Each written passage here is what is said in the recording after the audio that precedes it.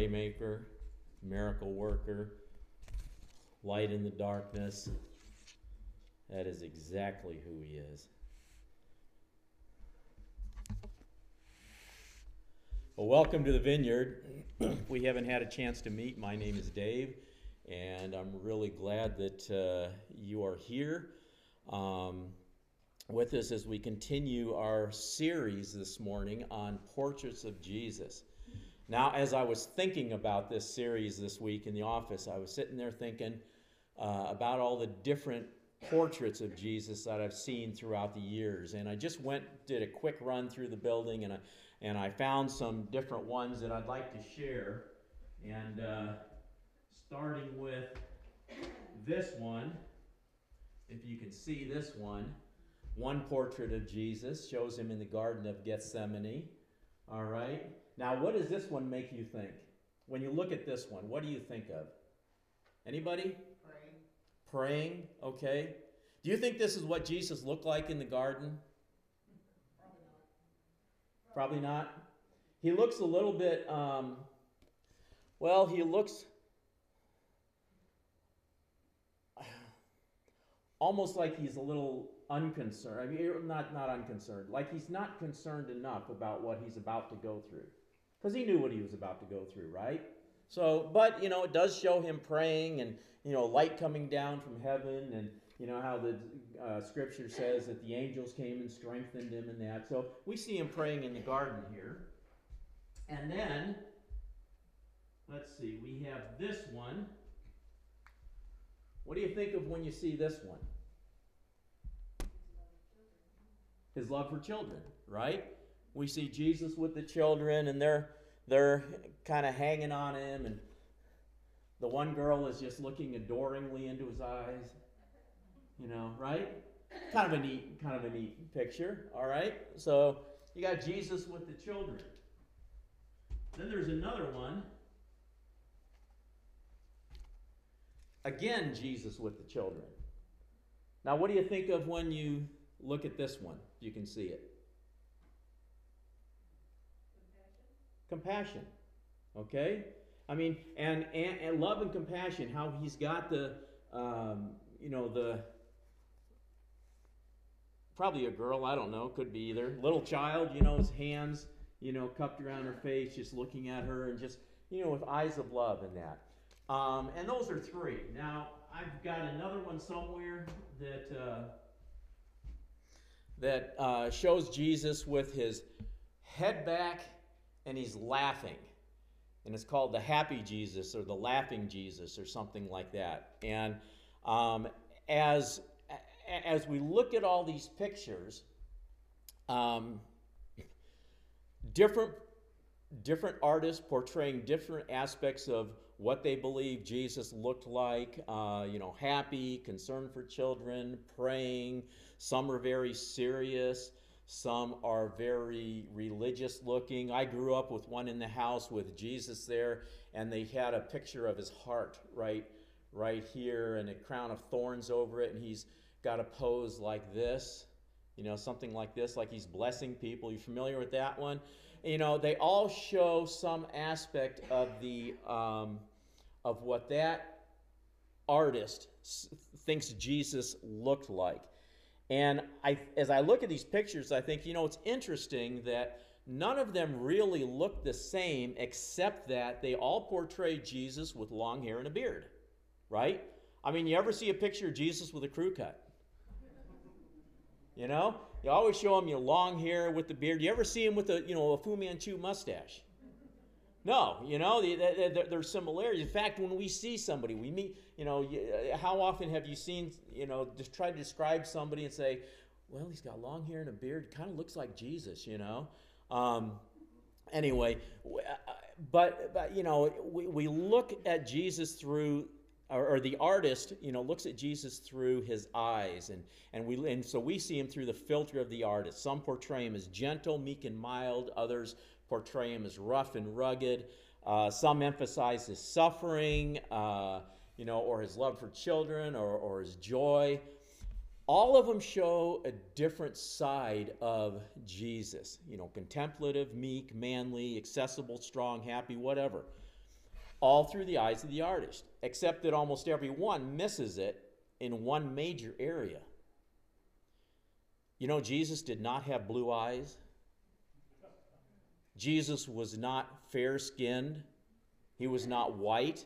He was not a white man. He was a Middle Eastern Jewish man. It means he most likely would have had dark hair, brown eyes, and dark or olive-colored skin. But that's not typically how we see him. We see him through our eyes, and we make him look like us. Well, in this series, we're talking about portraits of Jesus from the Bible.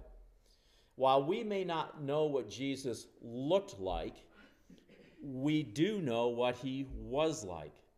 So we're looking at Scripture, and we're looking at word portraits, words which describe the essence of who Jesus was. And we started this series by looking at a picture of Jesus the King. Jesus is the King, not only the King, but the King of all kings and Lord of all lords. And, you know, that is a must for understanding who Jesus is and what he came to do. He wasn't just a nice guy that went around doing cool stuff. He came and he is King. And in order to fully understand his ministry, in order to fully understand who he is, we have to understand that. So that's where we started. And then we moved on from there, and we looked at Jesus the compassionate. Because not only is he a king and a ruler, but he is a compassionate king.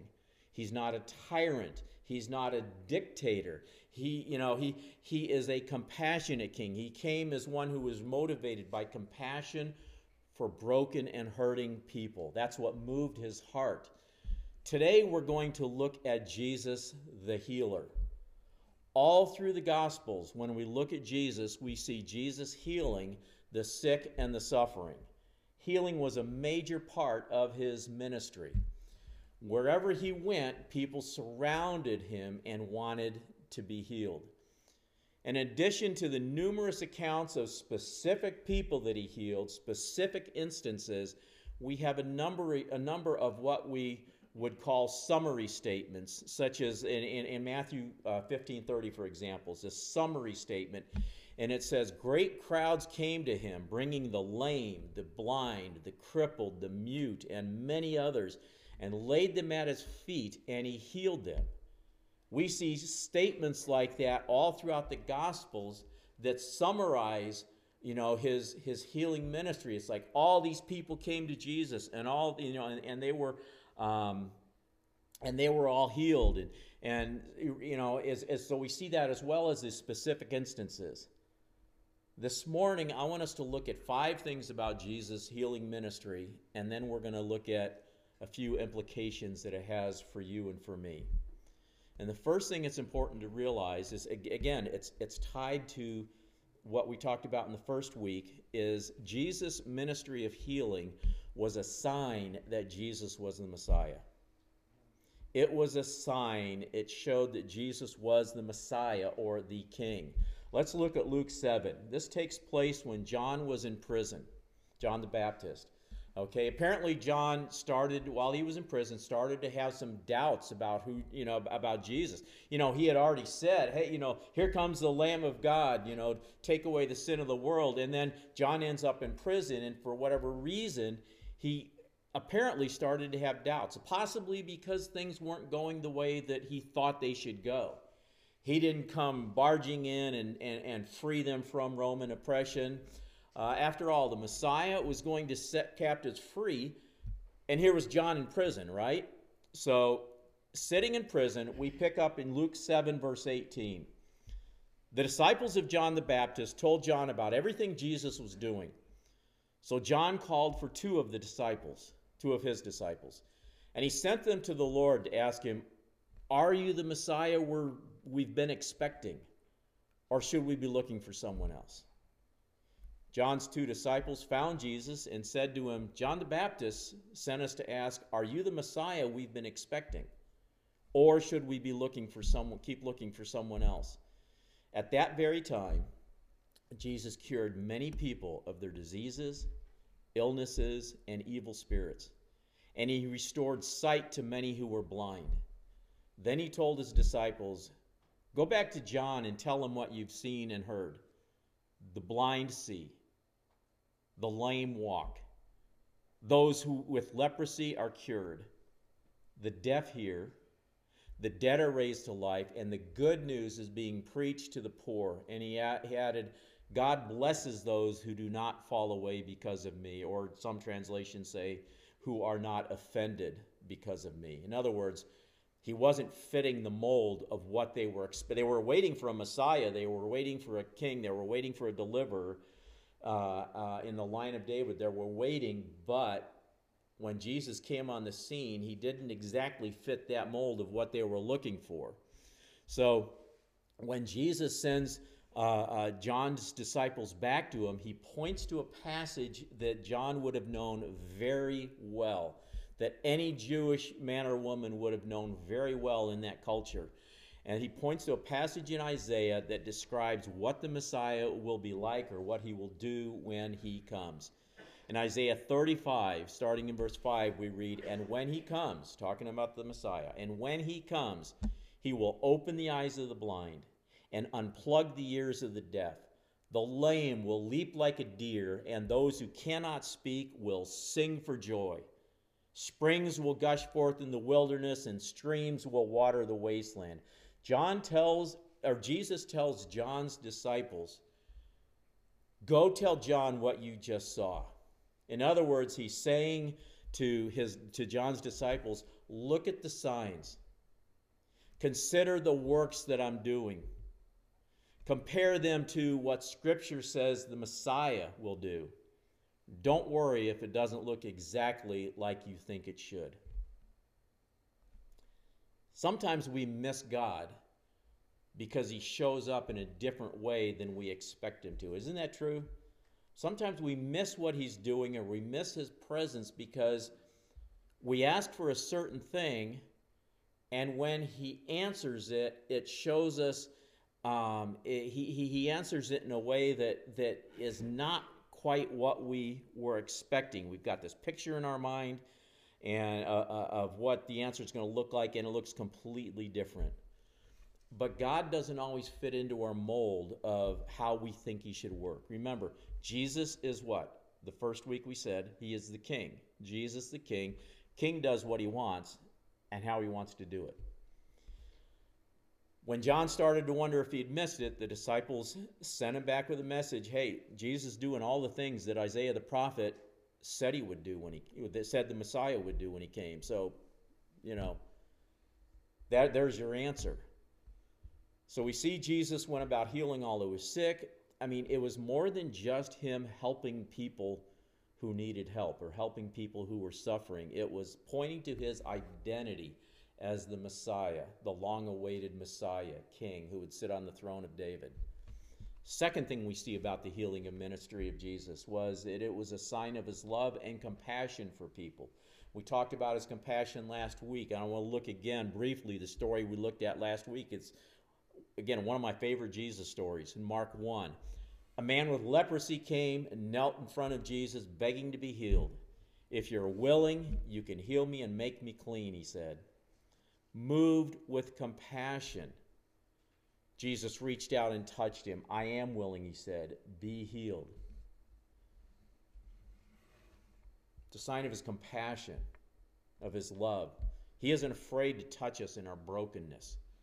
Rather, he's moved with compassion to touch us in our deepest place of need, our deepest place of hurt, our deepest place of doubt, our deepest place of despair or desperation. Because he cares about you, he is not afraid of your sickness. He's not ashamed or embarrassed of our sickness.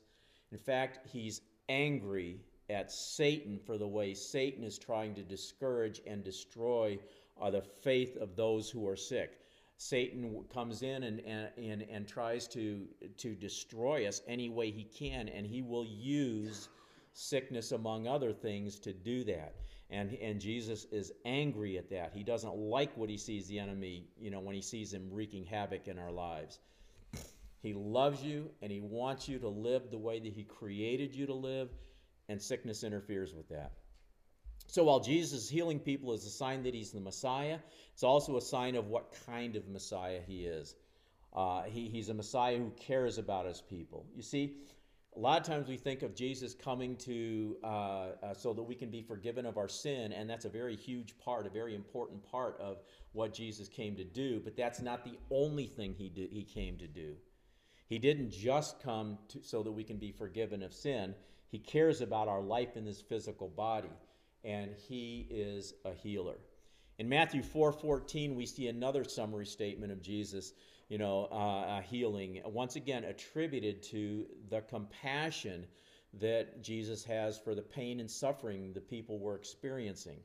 When Jesus landed and saw a large crowd, he'd been in a boat and he got to shore, says he had compassion on them and healed their sick. It's the same today as it was then. He wanted to see people freed of their afflictions back then, and he wants to see people freed of their afflictions now, today. In other words, he was a compassionate healer then. He's a compassionate healer still today. Third thing we see about the healing ministry of Jesus. It was available to everyone. We need to hear this. Sometimes we hear a story of God doing some tremendous or some amazing thing for someone. And we think, oh, that's great that God did that for them. But then, if we're honest, sometimes we secretly think in our mind, yeah, but he'd never do that for me. Honestly, have you ever thought that? He would do it for them, but that's them. He's not going to do it for me. But you see, this wasn't for just a select few. It wasn't for just one group. Jesus didn't have a list of preferred candidates for healing where he looks at the list and says, okay, this one makes it, this one makes it, this one makes it. What was your name again? Sorry, you're not on the list. Let's look at a few. In Luke 17, verses 12 to 19, we won't take time to read it now, but it's a story where Jesus heals 10 lepers. Remember the story? He heals 10 lepers, and they went their way, and one came back to thank him.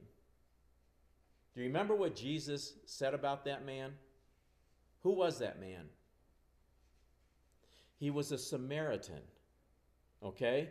And the implication is that at least some of the others, if not all the others, were Jews, but this one was a Samaritan. So we see here that Jesus was healing both Jews and Samaritans. His healing was open to both. Then in Mark 7, we see that, a Gentile woman came to Jesus when he was in the land of Tyre. And the Gentile woman comes and asks Jesus to heal her daughter. And he did. So now we have not only Jews and Samaritans, but also Gentiles. Okay, so we got Jews, Samaritans, Gentiles. Then in Matthew 8, there is a passage where a Roman centurion came to Jesus because his servant was paralyzed. And Jesus said, okay, I'll come. And he was going to go to his house and heal him. And the centurion said, I'm not worthy to have you come to my house. You just say the word, and my servant will be healed. And Jesus commended him on his great faith, told him to go home. And when he got home, he saw that his servant was healed. So, we have Jews. We have Samaritans. We have Gentiles. We have Romans. All these people that are included in Jesus' healing ministry. But there's one more I want us to look at. It takes place when Jesus was in the Garden of Gethsemane. In Luke 22, verses 49 and 50 through 51, we have a story where a mob came to arrest Jesus. Judas betrayed him. Mob comes to arrest him. What's Peter do? He grabs a sword and he swings it, and in so doing, he sliced off the ear of the high priest's servant. What does Jesus do? He tells Peter, put that away. And then he reaches out. He touched the man's ear. and he healed him. So Jesus' healing was even available to those who would have been considered his enemy. I mean, that just amazes me. Somebody that came to arrest him, that was part of the crowd that was going to arrest him, and then Jesus knew that was going to lead to the scourging and the cross. One of those people. And when Peter sliced off the servant's ear, Jesus told Peter to stop and said, touched the man's ear and healed him. Now, I don't know if he just reached out and created a new ear, or if he picked the old one off the ground and put it back on. I don't know. I'd love to see that sometime. See, how did you do that, Jesus? I want to meet that servant someday in heaven. I hope to.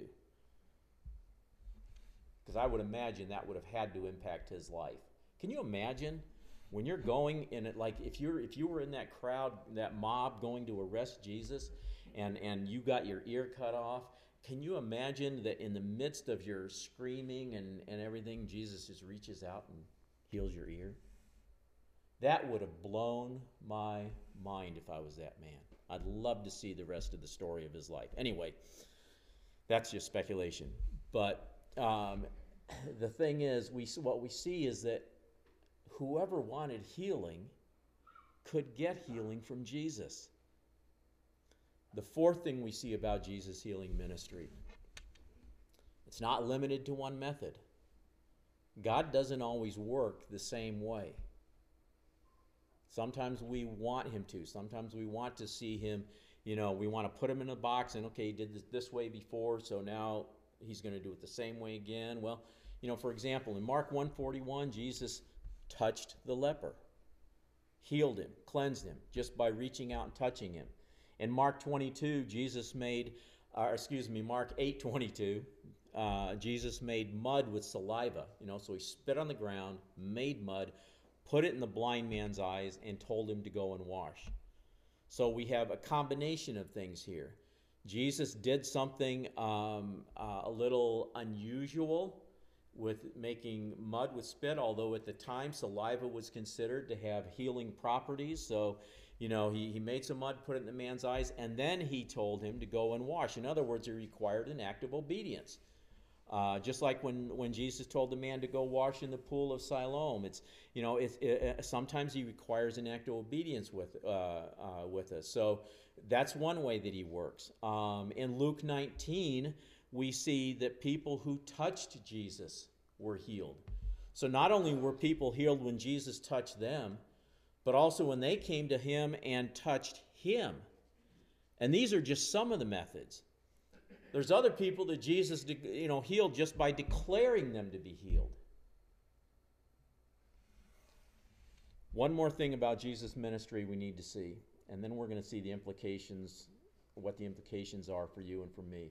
When we look at the Gospels, we see that Jesus' ministry, his ability to heal people, was affected by the spiritual atmosphere around him. Interesting passage in Mark 6. Matthew reports the same thing in the 13th chapter of his gospel. In Mark 6, Mark tells us Jesus was in his hometown of Nazareth, and the people look at him and they start, wait a minute, they start thinking and they start saying, this is Jesus. We know him. We know he just lives right down the road or around the corner with his family. We know his family. Who does he think he is? He's nothing special. And they begin to start this conversation about him, and they took offense at him. They took offense at him. And then Mark tells us in verse 5, and because of their unbelief, he couldn't do any miracles among them except place his hands on a few sick people and heal them. And he was amazed at their unbelief. It amazes me that Jesus' ability to heal was affected by the spiritual atmosphere that surrounded him. I mean, many times we see we see Jesus heal when there's an atmosphere of faith, and here we see an atmosphere of unbelief that limited what he was able to do. It limited his ability to do very much. He couldn't do very many healings. He couldn't do any miracles except heal a few sick people because he was surrounded by an atmosphere of unbelief. Here's the point. The atmosphere around us matters. What we surround ourselves with matters. Now, some of you I know are active in praying for people who are sick and have been asked to pray for people. And I'm not just saying, okay, I'll go home and I'll pray for you. I'm saying, like, when I talk about praying for the sick, I'm talking about, laying hands on people and, and that, the risky stuff, okay?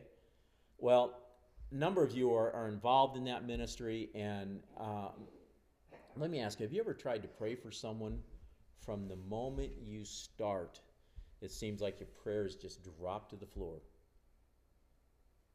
I mean, maybe the person came to you and to ask for prayer simply because they felt like they had to, they were obligated to. But in their mind, they're really thinking, it ain't gonna work. Been here, done that, nothing ever happens. And there is the unbelief. Now, I want you to be careful. I don't want you to hear me saying that when somebody is not healed, because let's face it, not everybody we pray for is healed. I don't want you to hear me saying that when somebody is not healed, that it's because of their lack of faith. I'm not saying that at all. Because more often than not, I think it's something else. Okay? But when a person has been saturated in an atmosphere of unbelief and their self-talk and everything else, it can be hard to pray for somebody. Is that right? Now, how many know what I'm saying is true? It's how James, I was thinking of it this way. You know how James talks about a shield of faith that we hold up and is able to quench the fiery darts of the enemy? Well, it's kind of like the opposite of that. It's almost like they have a force field of unbelief where they have predetermined that nothing is going to happen. They refuse to believe that it will happen, that it could happen, or that Jesus would do it for them. And our prayers hit that force field and they just drop to the ground powerless. What we want to do, both for ourselves when we need healing and for others when we're praying for others to be healed, we want to cultivate an atmosphere of faith. We want to cultivate an atmosphere of expectation for healing. The atmosphere is very important. And if we find ourselves in a situation where and it could be simply because we've tried and maybe we've been prayed for before and not been healed, and it's happened a lot. And when we find ourselves in this situation, we need to put ourselves in an atmosphere that cultivates the expectation that, maybe this is the time.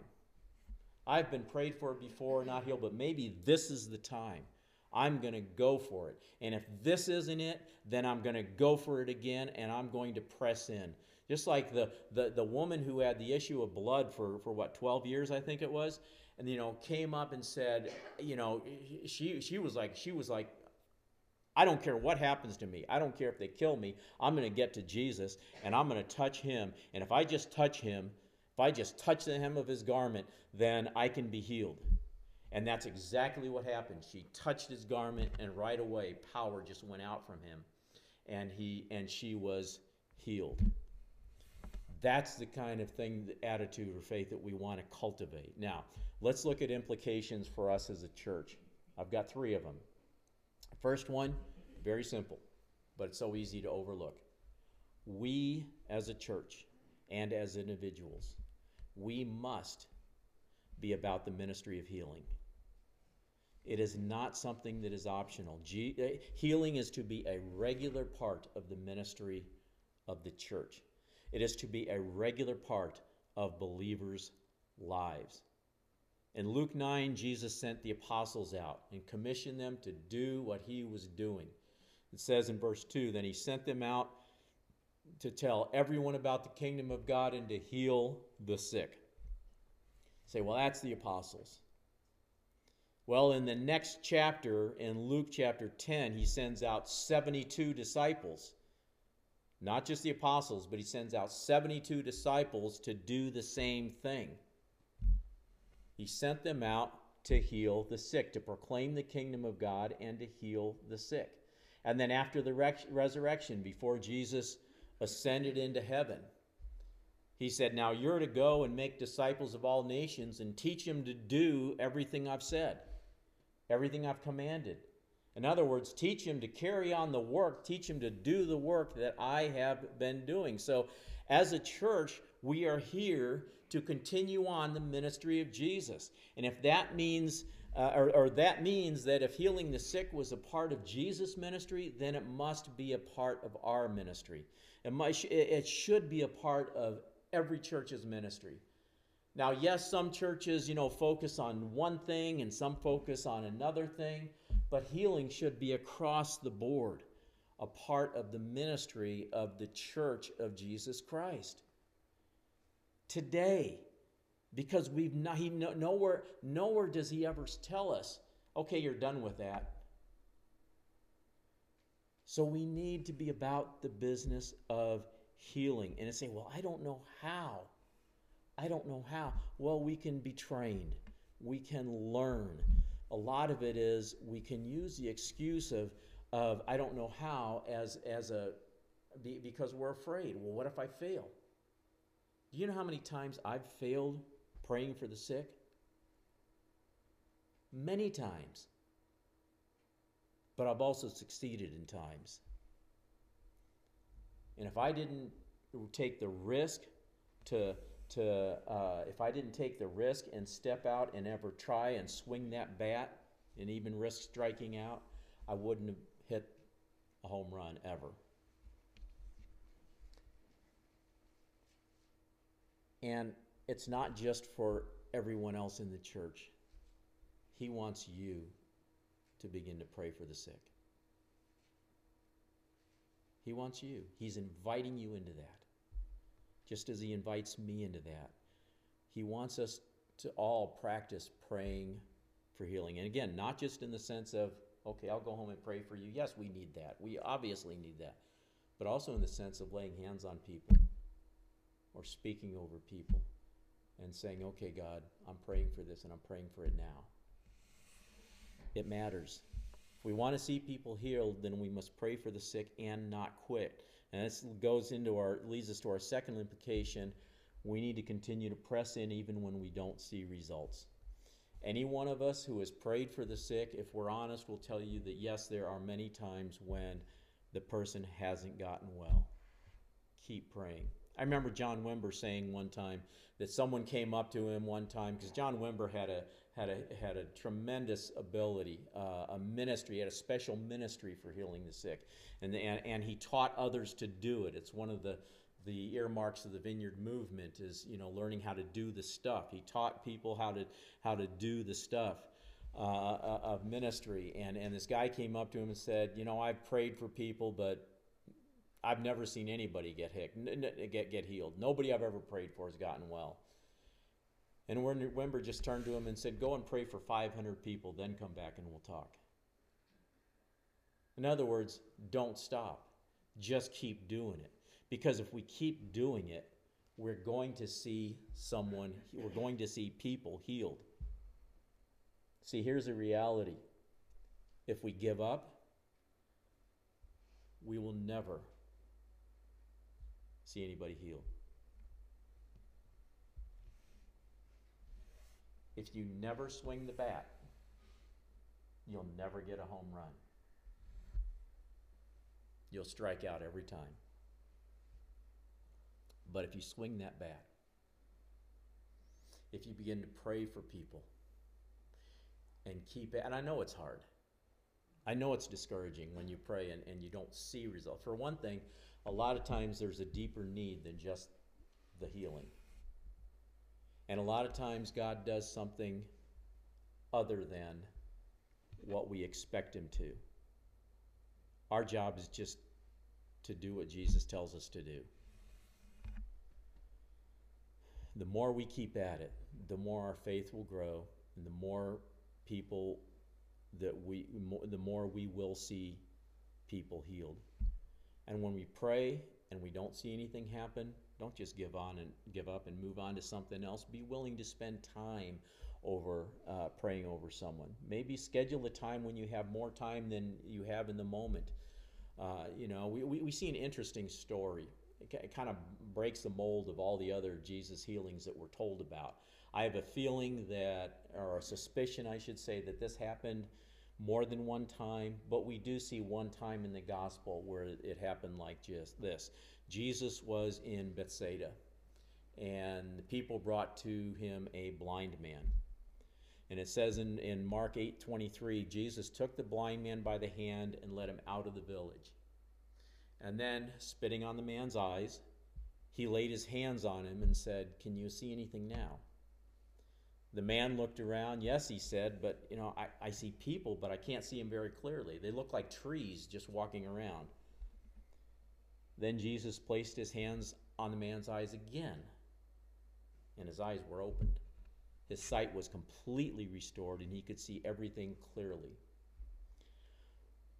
What if Jesus had quit after his first attempt to heal that man? What if he just quit and said, "Well, I tried.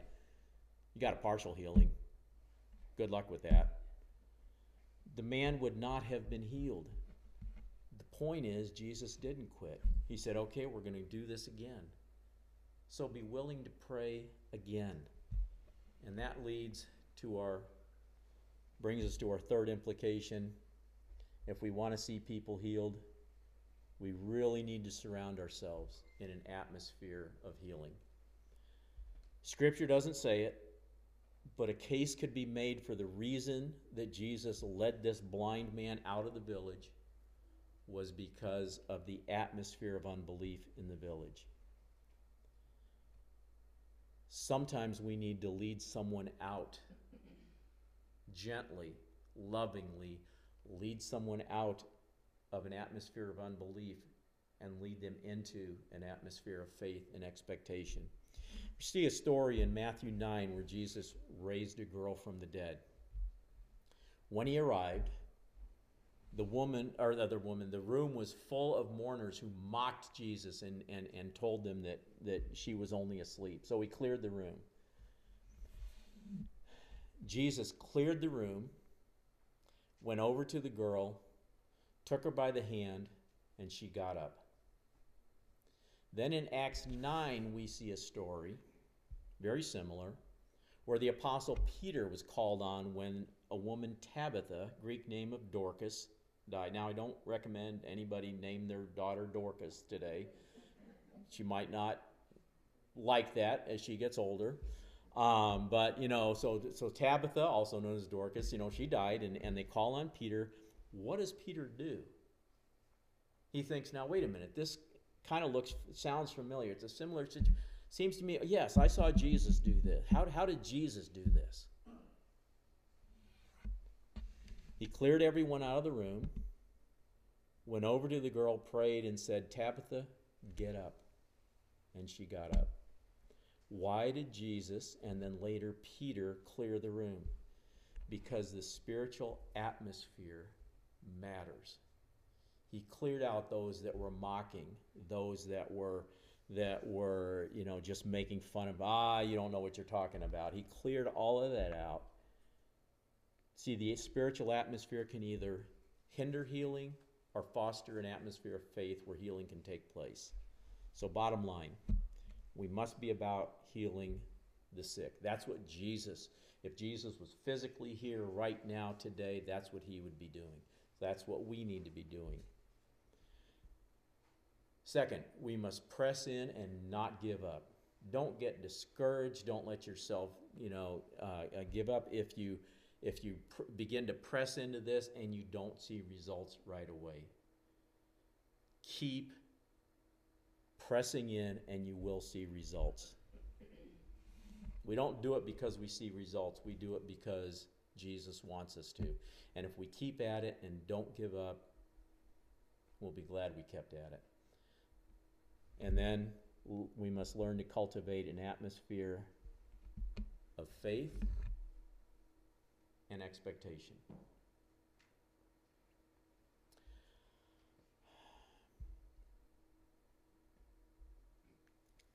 We're going to be scheduling soon a meeting for outreaches this summer. Outreaches, that we can go out into the community and minister to people in different ways. And the meeting we're going to schedule is for anyone who wants to be involved in the actual planning of those events, the actual planning of those ministries, like deciding, okay, what are we going to do, how are we going to do it, and then planning and pulling it off. If you are interested in the planning part, not just if you're interested, I'd like to get involved in outreach, but if you're interested in getting together and doing the planning part, okay, and coming up with ideas and just shooting them out there, because some of them I think will have to do with what we talked about today, but not all of them. But if you're interested in getting in on the planning part and coming up with ideas in that, then shoot us an email at the church, and we'll let you know when we have that meeting. But we got to do that so that we know, what we're going to do. We got to come up with a plan, and then we're going to focus on it this summer. So let's stand.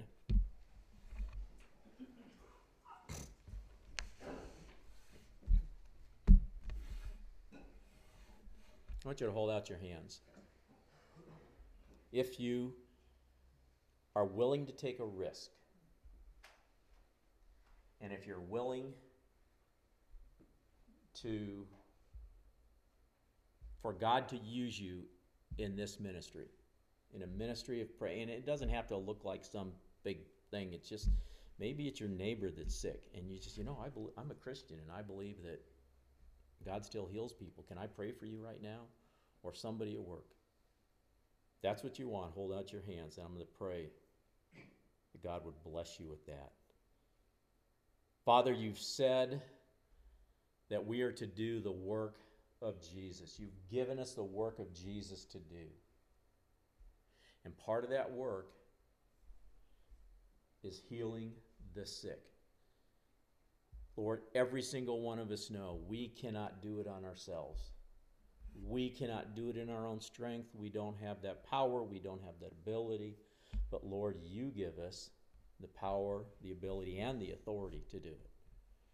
So I ask you now, Lord, for those that want to be used to heal people who are sick,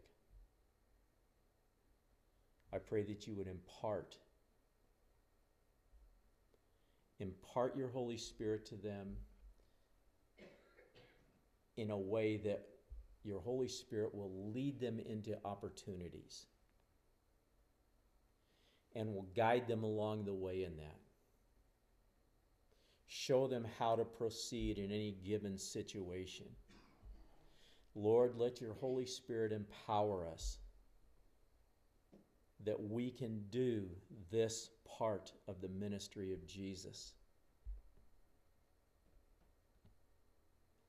Teach us how